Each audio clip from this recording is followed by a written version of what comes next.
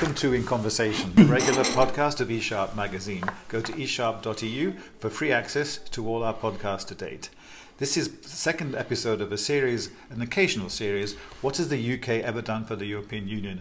And my guest is Frans van Daele. Frans van Daele is a former Belgian Permanent Representative to the European Union, a former Ambassador of Belgium to NATO, Ambassador also to the United States for Belgium, and most recently from 2009-2014, Chief of Staff, Chef de Cabinet of the first ever President of the European Council, Herman van Rompuy. Frans, thank you for doing this. I'd like to cast our minds back to January 1973. You were already in the Foreign Service of Belgium. The UK had just joined the European Union alongside Denmark and Ireland, of course. What was the feeling around the table of the six founding fathers at the idea of the UK joining the European Union? Was it anxiety? Was it trepidation? Was it enthusiasm? Was it excitement? What was the mood just as the UK was joining? On the eve of Great Britain's accession, I remember as a young diplomat still meeting with the six ambassadors of old. The feeling was elation. The feeling was certainly elation because the British accession had been blocked basically by General de Gaulle, and everybody was happy that this particular stumbling block had been eliminated. Now, as far as my own country is concerned, together with the Dutch, we probably have been the strongest advocate of UK accession, and we had, at the time, two fundamental reasons which I think are still valid. First, there were an important number of economic reasons, which are still very much and even more there today. And the second reason was that we thought that we were importing an additional element for balancing the distribution of power inside the Union. Whether that calculus was exact remains to be seen, because I don't think my elders had foreseen at that time that British membership of the European Union would result in strong tensions between Britain as a proud nation state on the one hand and the Brussels institutions on the other hand. So you can't win them all. Right. And did the UK kind of hit the ground running? As of day one, it wanted to really show everybody around the table the important new member state that it thought it was, and maybe it still is? Or on the contrary, did they show some signs of humility and waited to learn how the ropes were? No.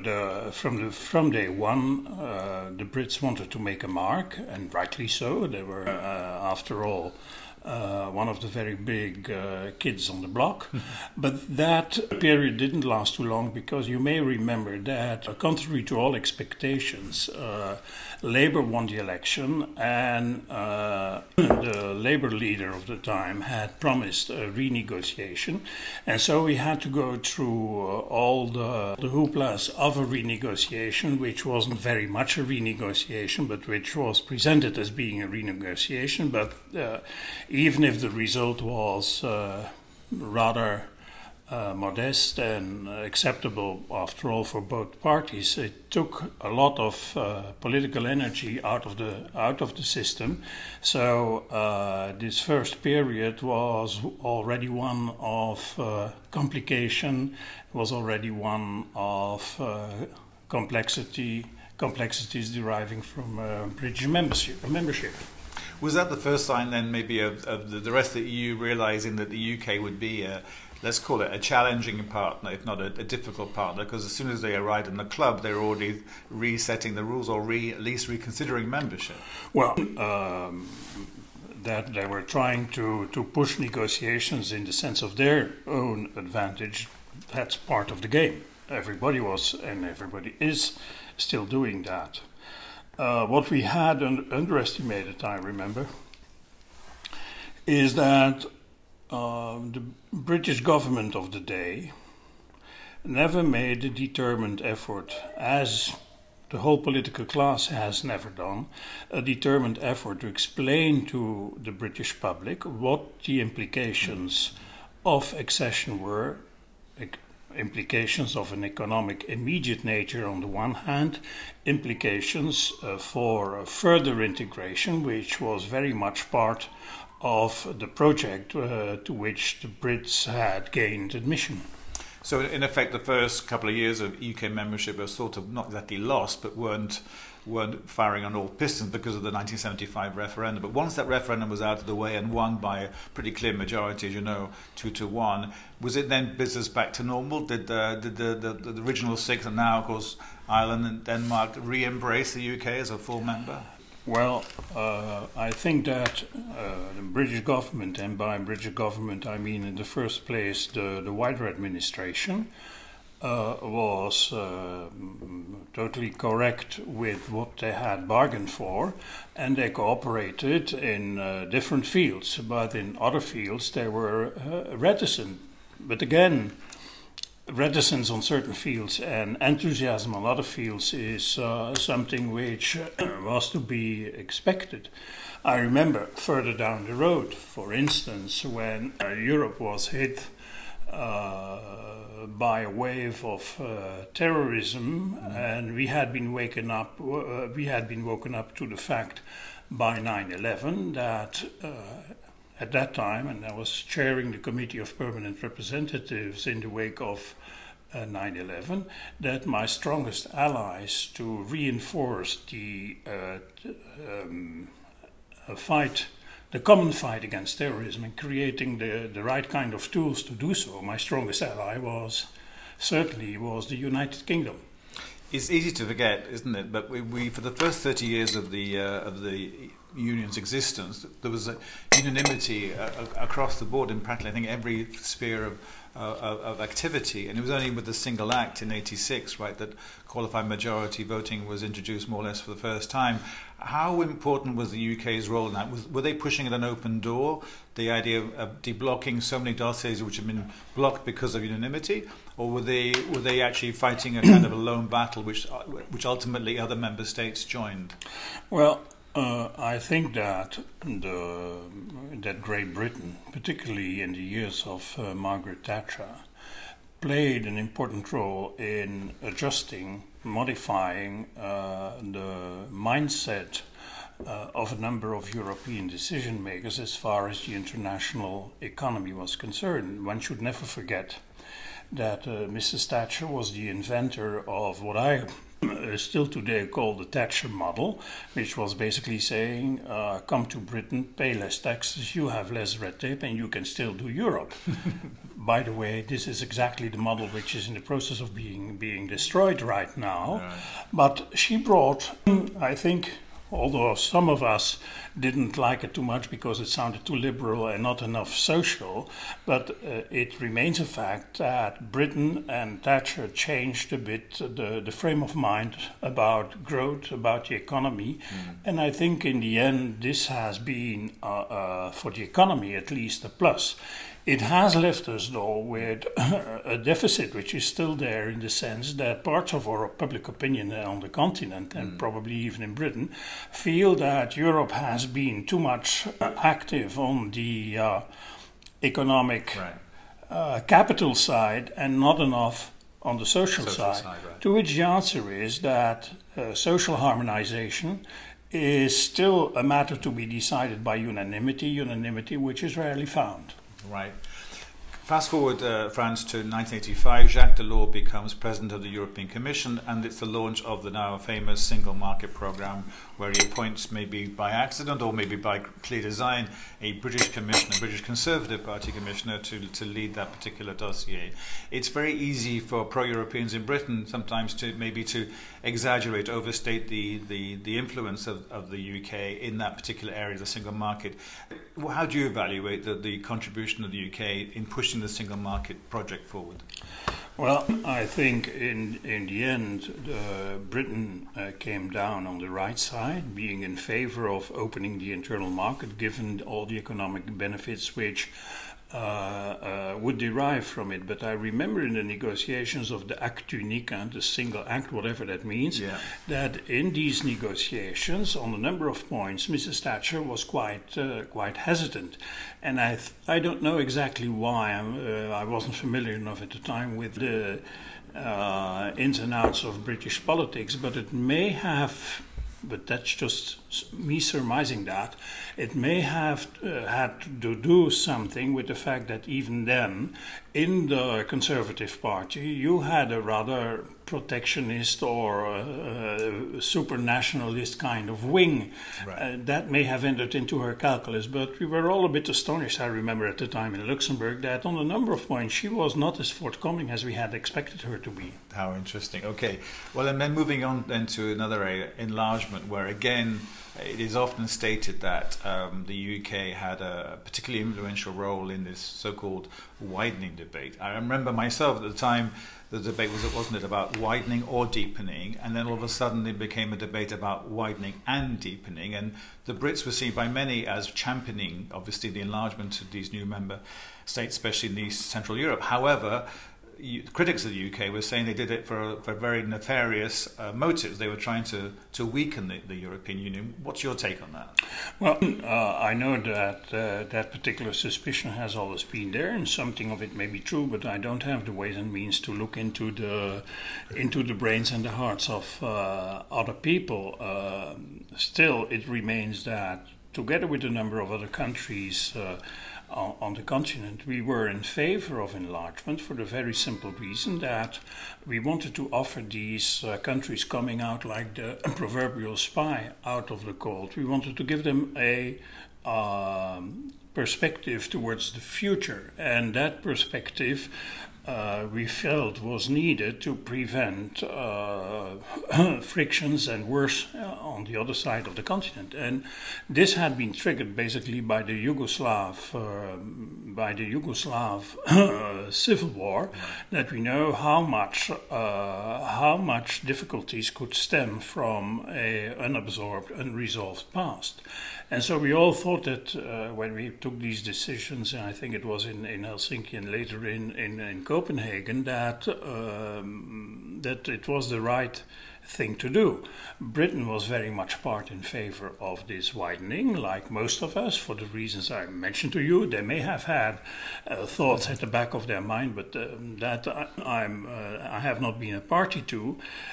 What we added with some other countries was that that widening had been compensated by deepening. Right. It's like a sailing boat. The wider the deck is, the deeper the keel has to be. It's as simple as that. Right. And so we fought for that with a number of countries, and that led to a whole series of new treaties: the Treaty of Maastricht, the Treaty of Amsterdam, the Treaty of Nice, for which I was Belgium's negotiator, which is probably the worst treaty ever negotiated. And then after that, the Convention, the Constitution, which was brought down and replaced by the Treaty of Lisbon. So there has been a constant effort over so many years to compensate widening by deepening, and I must say that Britain during that period was not the greatest enthusiast of widening, but as they knew that the rapport de force and the requirements were there, they ended up accepting that a certain deepening had to be paid as a price for widening. But when you say then the compensation and a price to be paid, it sounds a bit transactional, Frans. It sounds almost like it was negotiation. We'll give you that if you give us this in exchange. But I'm trying to work out whether that was a kind of a trade-off that the proponents and the people less keen on enlargement engaged in with their eyes wide open, or could you make a more kind of substantive intellectual case that you had to do the two together? I'm not a transactionalist as far as Europe is concerned, but many other people are, and so you have to always make sure that you present it in such a way that the lesser enthusiasts still join in, because well, they have their own reasons and their own calculations. I, for one, but that is a question of conviction, I found that enlargement was a necessity, And I found that deepening further was a necessity and still is today. But that is a question of both personal conviction and of my way of seeing where the interests of my own country lie. Right. Moving on then to foreign security policy, even defence policy, if you like. We all know the UK is a permanent member of the Security Council of the United Nations. It sees itself certainly still, maybe sadly so, as a kind of global player on the world stage. How much of a team player was the UK in supporting moves by the EU to develop a more fully fledged foreign policy and security policy? I think you have to make a distinction between foreign policy and security policy. Right. As far as foreign policy is concerned, the United Kingdom over all these years has been rather forthcoming to try and do things together, because London were always very much aware of the fact that doing things separately was just the best way not to have any influence. So pragmatically and practically speaking, whenever they felt their influence could be leveraged through doing things together, they went for it. One example being this nuclear treaty with Iran, which was spearheaded by Federica Mogherini, and which is a case in point that we all felt that doing things together meant a win-win-win for everybody. That is on the foreign policy side. Right. The security side was more complicated, and still is more complicated, because once you start trying to integrate or to have more cooperation between different national military forces, you always end up by the question, how does this translate towards NATO and towards the Americans?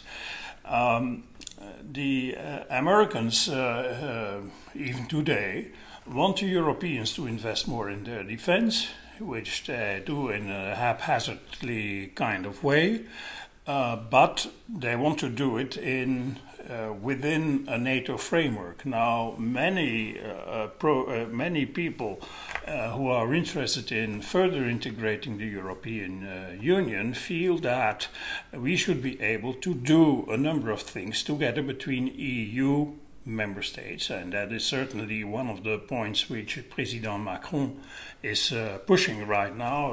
You have only to look at the people he invited at the July 14 parade yesterday in Paris. That